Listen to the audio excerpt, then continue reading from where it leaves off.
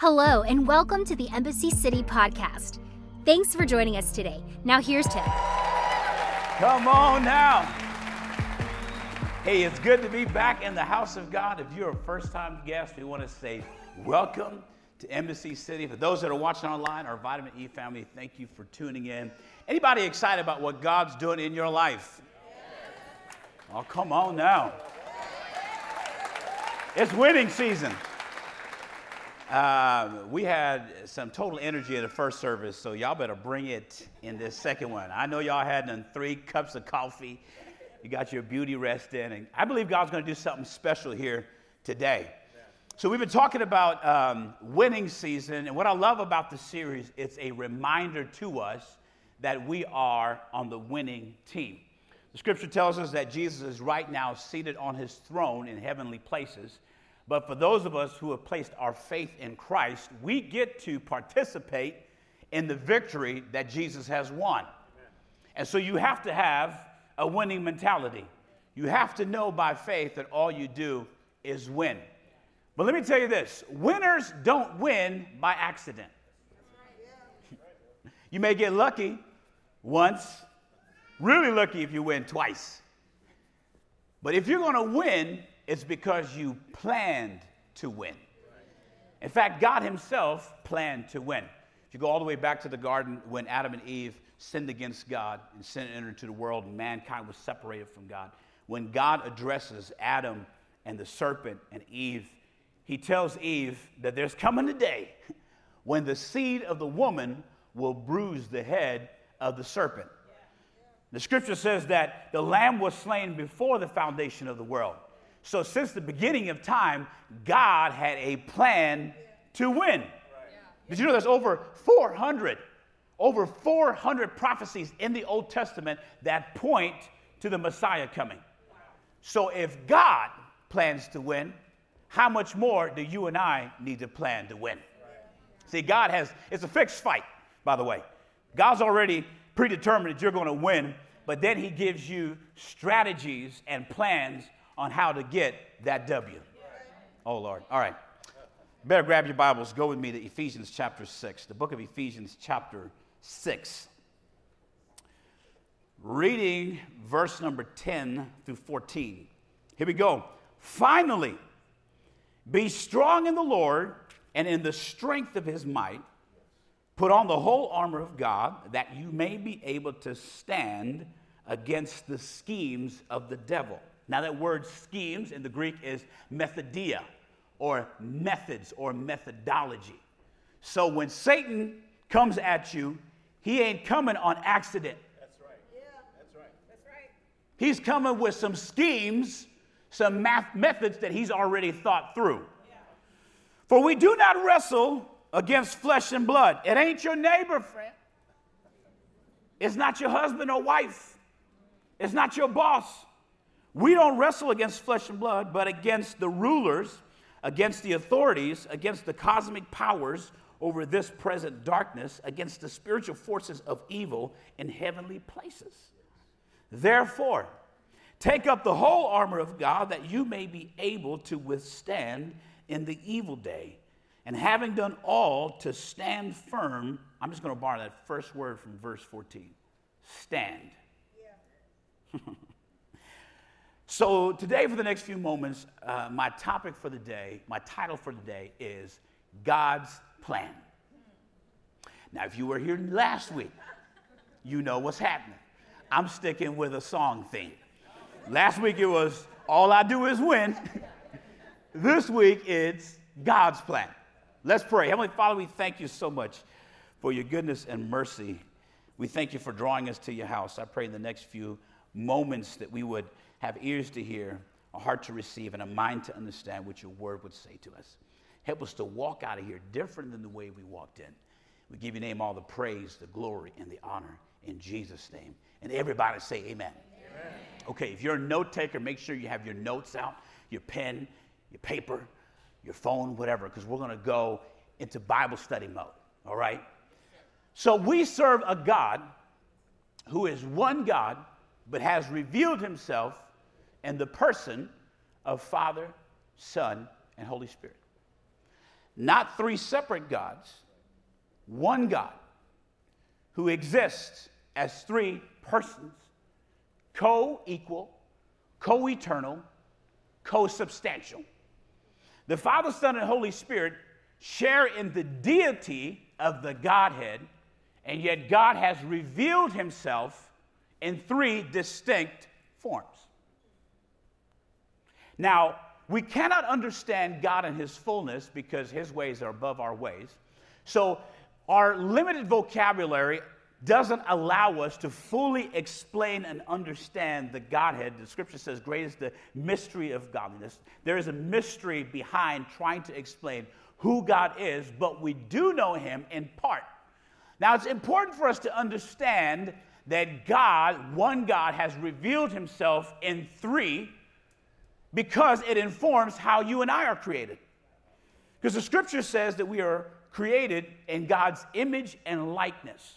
So just as God exists as a triunity, as Father, Son, and Spirit, you and I, as human beings, are created as a tridimensional being. What does that mean?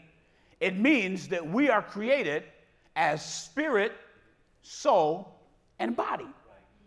In fact, 1 Thessalonians chapter 5, verse 23 says, May the God of peace himself sanctify you completely, and may your whole spirit and soul and body be kept blameless at the coming of our Lord Jesus Christ. It's important for you to understand your own makeup so that you understand what battles you should fight and what battles you shouldn't fight. Can I explain this a little more? So we're created as spirit, soul, and body. Spirit is the Greek word pneumos, where we get pneumatology, or the study of the spirit. Also, you've probably heard the word pneumonia. So the word pneuma means breath or air. So when you have pneumonia, it is a restriction of air. Some people have spiritual pneumonia. Uh-oh. That just came out. That's for free. But pneuma means the spirit, and the scripture tells us that when we were created, right, that our spirit, which is the unseen you, is actually dead in sin and its trespasses, but is made alive when the Holy Spirit comes upon you. He quickens your spirit. So this is why when you are not saved, you will always fulfill the deeds of the flesh, right? Until the Holy Spirit gets a hold of you, Acts 2:38, right? The promise of the Holy Spirit. When he comes into you, he makes alive the thing that was dead inside of you. This is very important to understand, because when I'm looking at you, I may be looking at your physical body, but I'm actually looking at something that's deeper that I cannot see. The soul, which is probably the most difficult part of your tridimensional being to explain, and yet we try. We say stuff like, I'm dealing with soul ties right now. But nobody knows how to explain what a soul is. What do you mean, girl? Girl, I don't know. You know what I mean? But the soul, which happens to be one of the most difficult things to explain, but if you go according to Scripture, the Greek word for soul is the word psyche. It's transliterated to the word psyche. And psyche means the will, mind, and emotions. So the psyche is actually the mental part of your being, right? It's the center of who you are. The soul is the center of who you are. That's why the Bible says, be not conformed to this world, but be transformed by the renewing of your mind. When you read scriptures, and the scriptures are talking about the heart of man, it's not talking about the physical muscle that's pumping blood throughout your body, but it's talking about the center of who you are, which is the mind, will, and emotions. This is why I actually do believe in soul ties. Because when you give your mind, will, and emotions to somebody, when they do stuff, it's still working on your mind, will, and emotions. You got to cut it off. So that's the soul. It's the psyche, is where we get the word psychology or psychiatry. It's the mind, will, and emotions. And the third part of our being is the body. And the body is pretty self-explanatory. The Greek word for body is soma, which means earth suit. It's the physical appearance of who you are. It's your blood, it's your bones, it's your organs, it's your brain, it's physical matter. So when we talk about a human being is very complicated because you're dealing with spirit, soul, and body. Now, why am I explaining this to you? It's because we have to understand our makeup so that we can understand what battles we should get involved in and what battles we should not get involved in. Because in the economy of God, the battle that you win will not happen first in the flesh or in the body. It will first happen in the spirit, and the body follows. This is important because for some of us, we try to fight spiritual battles in the flesh. Oh man, if I can pray hard enough, if I can exercise my body enough, then I can attain this. And what the scripture tells us is no. In fact, Jesus said when you pray the Lord's Prayer, this is what you say, on earth as it already is in heaven. So the battles that you win, your winning season in the body only happens because you've already won in the spirit. This is why you need the Holy Spirit. Now, I ain't got time to preach about that, but the fact is that we cannot win spiritual battles by means of the flesh. You can't beat your body into winning. You can't try to submit your body into winning. You can't discipline your body into winning. You have to have the Spirit first, because the weapons of our warfare are not carnal, but they are mighty through God, through the pulling down of strongholds. It's not your neighbor. It ain't your husband. It ain't your wife. It ain't that boss that's getting on your nerves. There's a spiritual warfare that's being waged against you, and it manifests itself physically. So when God begins to talk to us about a winning season or about winning, he's going to tell you, hey, here's what I want to do in your life. But then God also gives us the strategy on how to get the win. Did you know that every battle in the Old Testament where the children of Israel won a physical battle against whoever, Amalekites, Amorites, any of these, did you know they won the battle because they went to the Lord and God gave them divine strategies? And sometimes those strategies don't even make sense. In fact, a story in the Bible that I feel like perfectly demonstrates this winning and yet having to live out the win is the story of Joshua and the Battle of Jericho.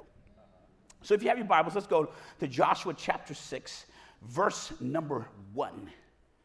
Now Jericho was shut up inside and outside because of the people of Israel. None went out and none came in. And the Lord said to Joshua, see, I have given Jericho into your hand with its king and mighty men of valor. Pause. First of all, God didn't say to Joshua, hey, I'm going to give it to you if you do this. He looked at Joshua and said, hey, it's a win no matter what, because all I do is win. God said to Joshua, I've already given it to you, but now let me give you the strategy of how you can occupy the win that I've already given to you. This is what he says. You shall march around the city, all the men of war going around the city once. Thus shall you do for 6 days. 7 priests shall bear 7 trumpets of ram's horns before the ark. On the 7th day you shall march around the city 7 times, and the priests shall blow the trumpets. And when they make a long blast with the ram's horn, when you hear the sound of the trumpet, then all the people shall shout with a great shout, and the wall of the city will fall down flat, and the people shall go up, every one straight before him. Now, if you've been in church any length of time, you've heard this story before. And let me just be honest with you. As a preacher, this is one of the most spectacular passages to have when you're talking about praise. Because if you've grown up in church, you've heard us preachers preach this message. And usually we focus on the praise part. Your praise will break down walls. Bam. Got the organ going, got the drums, you got the guitar doing a lick. Your worship will crumble down walls. That's standard. You got to have that vibrato. Yeah. Some of y'all know nothing about what whooping is about. But I've been there and done that.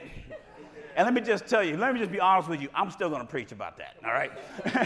but here's the thing. I want you to look at this story of Joshua and the Battle of Jericho, which really wasn't much of a battle. But I want you to look at it from the perspective of Joshua. Because a benefit that we have right now is we have the entire canonized scripture, meaning that we have all the way from Genesis to Revelation, we have context. We can see the end from the beginning. So when we read a story, we're not reading it necessarily from the beginning. We're reading it from the beginning already knowing what the end is, right? So put yourself in the shoes of Joshua. Okay, Joshua at this point is about 70, 80 years old. He's been rolling with Moses for a long time. And Joshua is one of those that went into Canaan land with the 12 spies to go see if they were able to go conquer it. Now, you're Joshua. You have been under the leadership of Moses. You've been taken out of Egypt with a high and a mighty hand. You experienced what it was like to cross the Red Sea on dry ground. And you've seen God move in spectacular ways through Moses. Moses is calling down plagues on the Egyptians. He got a staff that makes the water part. You've seen quail come out of nowhere. You've seen manna come out of nowhere. Moses was so bad he could hit a rock and water comes out of it. And you're like, this man is legit. Moses is doing all kinds of stuff. People are talking about him are getting leprosy. And you've been following this man. And now Moses and all the people of Israel, over 1 million people, they had come to the very edge of the promised land. God's like, hey, this is the land that I have for you. Go and possess it. And so Moses sends in 12 spies. All of them come back. And all 10 of them, 10 of the 12 spies said, nah, we can't do it because there's giants in the land. And then you got Joshua and Caleb, who believe that it's possible to go in, and they say, hey, listen, y'all be quiet. We know we can go do this because God said this is our winning season, and I got the scoreboard, and I got a winning mentality, and all I do is win. So let's go in and get this win.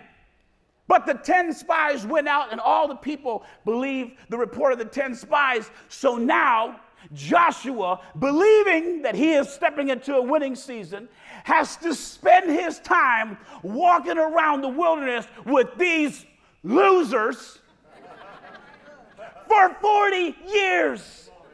Can you imagine? You're Joshua. You believe that God is able. You've seen God work. You've seen him do miracles. You believe by faith that it is possible. But now you got to walk around with all these people that don't believe it, and you're being punished because of their unbelief. And then God says, I'm so sick of their unbelief that all those that don't believe, they will die in the wilderness. So you're Joshua, right? And you probably have every night you're getting with Caleb. Man, these low down, no good for nothing losers got us out here walking in this heat.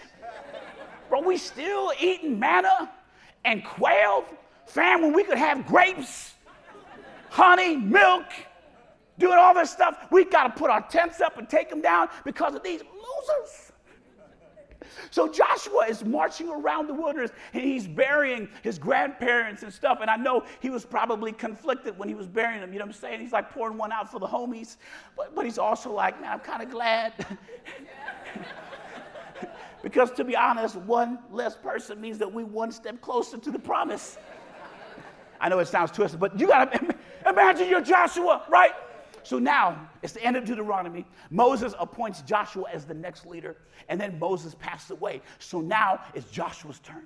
He is the leader. He is the one that God has elected to be the one in charge to lead the people of Israel into the promised land, and he is hyped. And during the 40 years, you know what happened? There were over 600,000 men who made themselves ready for war. So for 40 years, these dudes were sharpening swords, making axes, getting ready to fight this battle because they know the time is coming when God says go, that we're going to go into our winning season and we're going to get this W because all I do is win, win, win no matter what. You got me in the desert, but I still believe that God is able. And so Joshua, after the death of Moses, he is now in charge, and you know he's dealing with pressure. You ever seen a new leader step up? What do most people think? I wonder how he's going to outdo the last one. That boy better come up with some more miracles. So Joshua, he's been calling to the Lord and asking him when is the time right. So then God finally says, hey, yo, Joshua, the time has come. And Joshua's like, hey, guys, God is calling me. Let me go up this mountain. Y'all get ready. I think I'm about to get the go-ahead. So he gets to the top of the mountain. He's communing with God, and God's like, Joshua, I got good news for you. I have given Jericho into your hand, along with its kings and men of valor. And Joshua's like, yes, finally, we're about to go get this winning season. We're going to get this W. And then God says, and I also have the strategic plan for how you're going to get it. And you got to be, Joshua's like, oh man, I'm so excited and so thankful because we done sent spies there and they told us the walls are thicker than a mug. And the walls are so tall when you combine the two walls, the ramparts, it's over 10 stories tall. So Joshua has been thinking like, how in the world are we going to penetrate this place and besiege the city? But now God's about to give me some amazing strategies for how to win. And then God hits him with his strategic plan. And God says, hey, I want you to get all the men of valor ready, and I want you to get all the soldiers ready. He said, check, I got it, fam. He said, all right, I want you to grab 7 priests. Got it, fam. You know, we got to take the man of God into war. And then I want you to grab 7 ram's horns. Okay, check, got that. Yeah, we do have to let out a blast because the ram's horn is connected to besieging. So normally we let out a blast warning the enemy that we coming.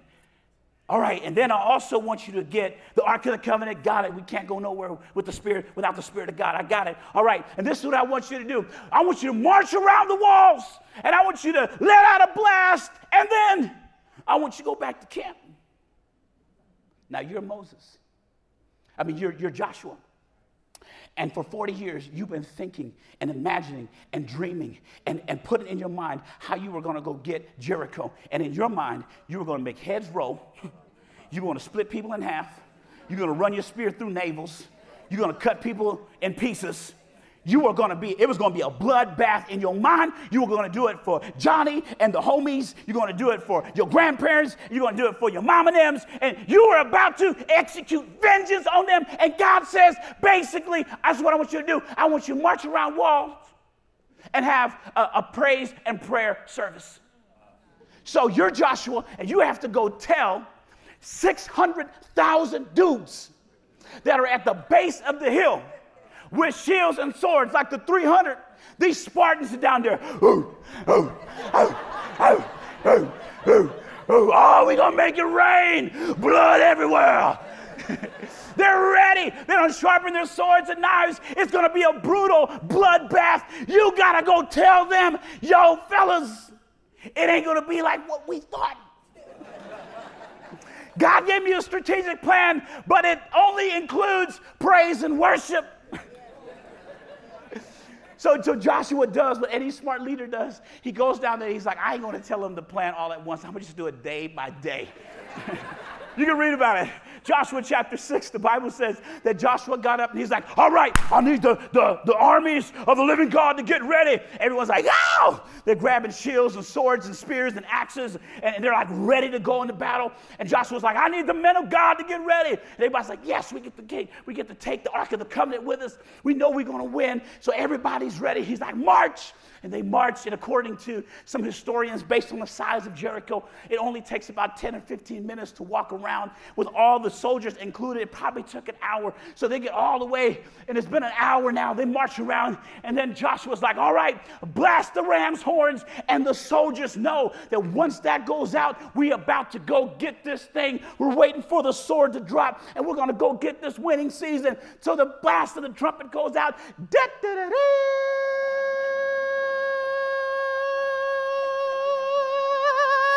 Because it was a long blast.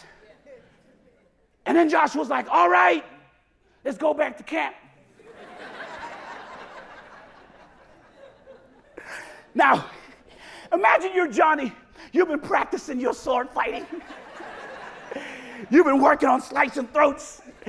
You've been working with partnerships, how to use your sword and shield. And the man of God just told you, hey, by the time you get through with this, we're just going back to camp. And you're going on your way back to camp. There's a lot of conversations happening. What in the world? We need Moses back. Joshua is tripping. How are we going to win with this? But then he gets back to camp. There's conversations happening around the fire. Somebody's like, you know what? I got it. We playing mind games. I love this plan. So the next day comes. Joshua comes back out. Yo, I need you to get your swords and shields ready. Everybody's ready. He's like, all right, let's go do it again. They march around. The blast of the trumpet goes. Now they think it's time because we already played mind games yesterday. And Joshua's like, all right, fam, that's it. That'll be all. Let's go back. And you're like, all right, hey, I had it the first day. I don't get the second day. Okay, but I'll roll with it. The third day comes, the fourth day, the fifth day, the sixth day. You've been doing this every day.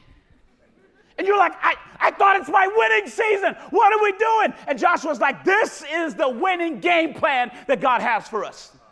And we got to follow the game plan. Now, the scripture tells us that when they get to the seventh day, they marched around the wall 7 times, and then the trumpet went out. And then the scripture says they let out a shout, a great shout, and the walls fell down flat, and they went in and they destroyed the entire city, and God gave them victory. But I want you to know that the only way that Joshua and the children of Israel were able to go in and get that win is because they followed a winning game plan. So using this story, I want to give you a winning game plan for how you can win in this winning season. So if you're taking notes, number 1 is you have to identify the threat.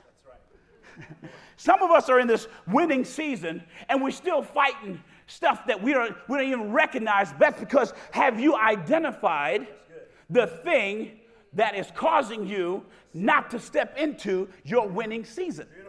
Because the scripture says that Satan uses schemes, he uses methodology, he uses methods to attack us. Did you know that Satan has rolled the playing tape of your life, and he knows your vulnerabilities and your weaknesses? He's not going to fight you with stuff that don't get on your nerves. If your problem ain't drugs, he's not going to tempt you with crack cocaine. But he's going to hit you right where you are vulnerable. He's looking for weak spots to keep you from getting to your winning season. For Peter, it was the need for being included, so he was tempted with denying Christ. For Paul, it was the need for affirmation, so he had a thorn in the flesh. For David, it was women, so he had Bathsheba. Everyone in this place, you've got a vulnerable spot. You have to identify it. Did you know that the reason why Jericho was the first place? Now remember, Jericho was just one of the kingdoms that had to be destroyed in Canaan for them to attack, for them to receive Canaan. But Jericho was the main stronghold that was the entrance point into Canaan. And Joshua had to identify by the Lord, this is the place that needs to be broken down first. This is the threat. So now my question is, do you know what threatens your winning season? It may be money, it may be fame, it may be fortune, it may be a relationship, it may be complacency, it may be comfort. What may stand in the way of you stepping into your winning season? You got to identify it. Here's the second thing you got to do. You got to equip yourself. Too many people are walking into spiritual battles with fleshly weapons. Too many people are not winning because they're using the wrong tools. They're bringing swords to a gunfight. You have to have the right equipment. Remember the story of David when he goes, he's about to fight Goliath, and Saul says, hey, take my armor. And he's like, I'm not taking your armor. Fam, that stuff don't even fit. The fit ain't right, dog. You know, all I wear is Balenciaga, dog. That's like Gucci with a CH. You got to go back and watch that message. But you know what he didn't do? He didn't go to Goliath and say, hey, I'm just coming to you for whatever. He said, hey, you may be coming with me with a sword and a spear, but I come to you in the name of the Lord. But hey, David, you didn't tell us the full truth. You came in the name of the Lord, but you also had a sling with 5 smooth stones. You kept some distance just in case it didn't go down like you thought it was going to go down. When you go into a battle, you've got to be equipped with the right stuff. That's why the scripture says, put on the whole armor of God. And that word put on is instructional. It means that it's not just going to plop on you. Blah! Some of us are like, I'm in winning season. God just put my armor on. And we expect the Holy Spirit just to drop on us the helmet of salvation and the breastplate of righteousness. And no. You have got to actually go into the presence of the Lord, grab your helmet, strap it on. You got to put on your breastplate of righteousness. You got to buckle on the buckle of salvation. You got to get strapped if you're going to be in this winning season. Somebody shout, strapped. You got to get all the way strapped, because the thing about armor, and soldiers knew this, if they left one little part open, it created a vulnerability for the enemy to pierce them. If you don't have the whole armor of God on, you are going to experience a half-winning season. You got to find the vulnerabilities, and you have to equip yourself. Number 3 is execute the plan. Now, if you look at Joshua and what he was doing with the children of Israel, with the mighty men of valor, imagine Joshua's feelings by the 4th day. Because remember, he doesn't have the perspective that we do. We know the end of the story. But for Joshua, he's been marching around this wall looking stupid with all these soldiers strapped and ready to go, and all he's doing is blasting the trumpet. By the 4th day, I would have been like, you know what? Hey, guys, y'all hang out here. I'm going back to the mountain. Let's see if God done changed his plans real quick. Yo, God, have you changed your plans? Too many of us stop in the middle of the plan that God has for us. I'm talking about people who want to be used of God, but because they weren't invited to preach at the next event, they're going to find themselves another church. You ain't going to keep winning as long as you don't exercise the whole plan. God has the entire plan for you to execute so that you can be in a winning season. We can't do this halfway. In fact, it reminds me of the story, Joash and Elijah. Elisha is on his deathbed. He's about to die. And Joash, the king, comes to him. And he's like, man, the Syrians have been getting on my nerves. I need some help. I need some anointing to go fight this battle. And Elisha says, all right, get your arrow and a bow, point it out the window, and then you let it go. And he lets it go. And he goes, this is what God's going to do. He's going to give you victory. And then Elisha says to Joash, I want you to grab the rest of the arrows, and I want you to pound the ground, representing the victory that you're going to get. And Joash gets down on the ground, said, bow, bow, bow. Okay. And Elisha says, oh, why didn't you just stop at 3? Because if you would have went for 5 or 6 or 7, God would have given you victory, complete victory, a complete winning season. But because you stopped halfway, you're only going to have a half-winning season. You're only going to win a few games, but you ain't going to win the whole thing. Can I tell you that after you have identified the threat and you've equipped yourself, you've got to execute the entire plan, even if it feels boring. Imagine the soldiers walking around like, this ain't what we signed up for. What in the world have we been training for the last 40 years? This ain't even like, come on, can I get something a little more exciting, God? Can I do a little more? Like, you said you had this promise for my life. You said I was going to win, and I don't feel like I'm winning, so maybe I should find another word. Maybe I should find another prophet to give me an update on the word to see if there's something else that I can do. Maybe it's a different city. Maybe it's a different kingdom. Joshua said, no, if God said for us to do this for 7 days, then we're going to do it for 7 days because we're going to execute the entire plan. For some of us, the reason why we're not in a winning season, even though we're preaching about being in a winning season, is because we're not executing the entire plan that God has for us. Can I tell you, do everything that God wants you to do. Here's the 4th and final in a game-winning plan, and that is this. Celebrate the win, even if the win hasn't happened yet. Oh, Lord. Woo. Bill Belichick, which happens to be one of the greatest coaches in NFL history, with all these championship wins, after winning Super Bowl 50 with the New England Patriots, on that Monday they had a press conference, and the press asked him, how do you feel about today? And Bill Belichick said, today is great and all, but honestly, we're 5 weeks behind 30 other teams getting ready for the next season. And for most of us, for a lot of us, we will hold back our worship, our praise, our celebration, our shouting, our inhabited worship of God, because we're waiting for the win to happen. But in the economy of God, God said, Joshua, I want you to tell the people to blast out the trumpet, warning the enemy that war is coming. But before you go in to possess your winning season, I want to know, how much do you worship even though the win hasn't happened yet? So my question for you today is this: how do you worship? How do you praise if it hadn't happened yet? Some of us, we're waiting for God to come through. We're waiting for walls to fall down. We're waiting for the job interview. But can I tell you, can you praise God while waiting on your answer? Can you worship while you wait on that job response? Can you give God praise while you're waiting for that interview to come through? Can you praise Him while you wait for your child to come back home? Can you give Him worship while you wait for your healing? Woo!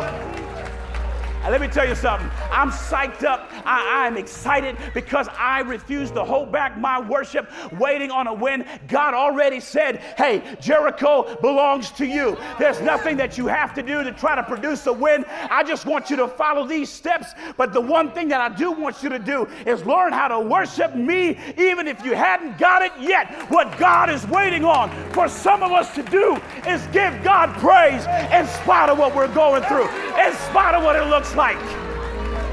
Woo! I may just be preaching to myself, but I'm going to give God worship as if it already happened. How would you worship if the answer was right in front of you? How would you praise if God came through? How would you give God praise if the answer was right here, right now? Woo!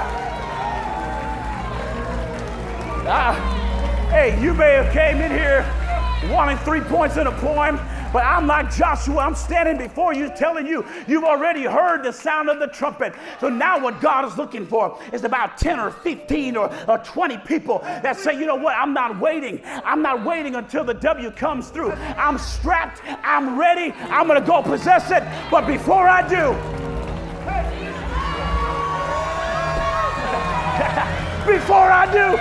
I'm going to give God worship. Before I do, I'm going to run. Before I do. Some of us are still waiting for a manifestation of the winning season. You already heard for 4 weeks, you're in the winning season. God has given you the victory. How will you praise while you wait? Woo! Because sometimes your praise is what unlocks the door to you going in. So here's the question. Are you ready to worship God? Can you walk in on Monday while your boss is getting on your nerves and be like, hey, praise the Lord?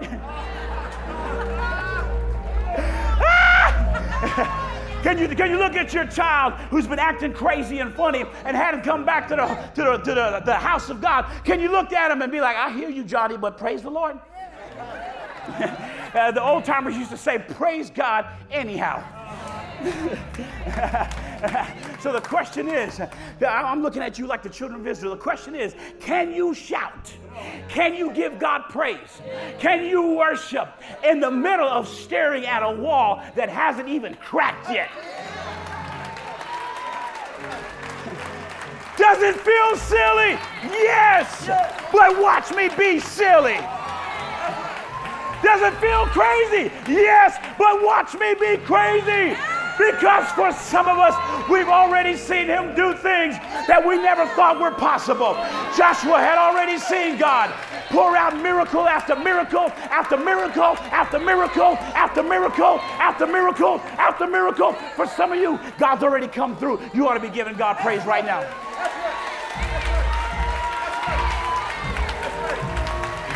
Hey, hold on. Hey, if God's ever come through for you, you ought to give Him praise right now. Oh, that's a half-winning season praise. I'm talking about a winning season all the way through type of praise. Ready? 4, 3, 2, 1. Give Him some praise right now.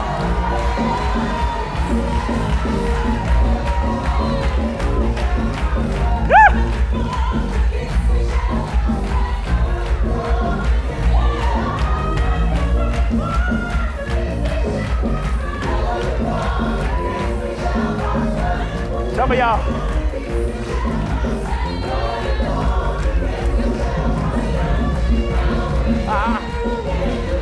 All right, here.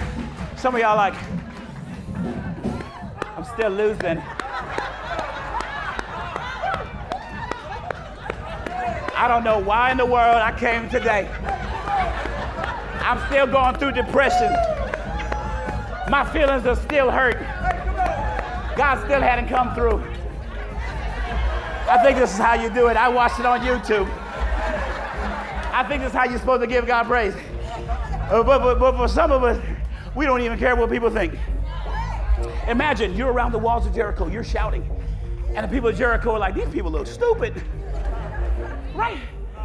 They've been doing this for 7 days, and ain't nothing happened. These walls ain't cracked yet. This mortar is still intact. We know we done set up this to work. But on the outside of Jericho, I got my sword and shield, and I'm going to give God praise because no weapon formed against me shall prosper. Y'all looking at a physical battle, but I'm looking at a spiritual one. Yeah. And what I know is God already came through. So what he did in the heavenlies, he's about to do right now. I'm not praising him according to what I can see. I'm giving God praise for what he told me would already happen. Give him praise right now for the answer that he promised you. You win! Thanks for listening today. If this message spoke to you in any way, please subscribe in your favorite podcast app and leave a review too. We would like to connect with you. For past messages, updates, and more, please visit embassycity.com. You can watch live on Sundays and view past messages on our YouTube channel at youtube.com/Embassy City Church. Follow us on Instagram and Facebook at Embassy Urban. If you'd like to support more of what we're doing, you can give online at embassycity.com or text Embassy City, all one word, to 77977. We pray you have a great week. Thanks for listening today.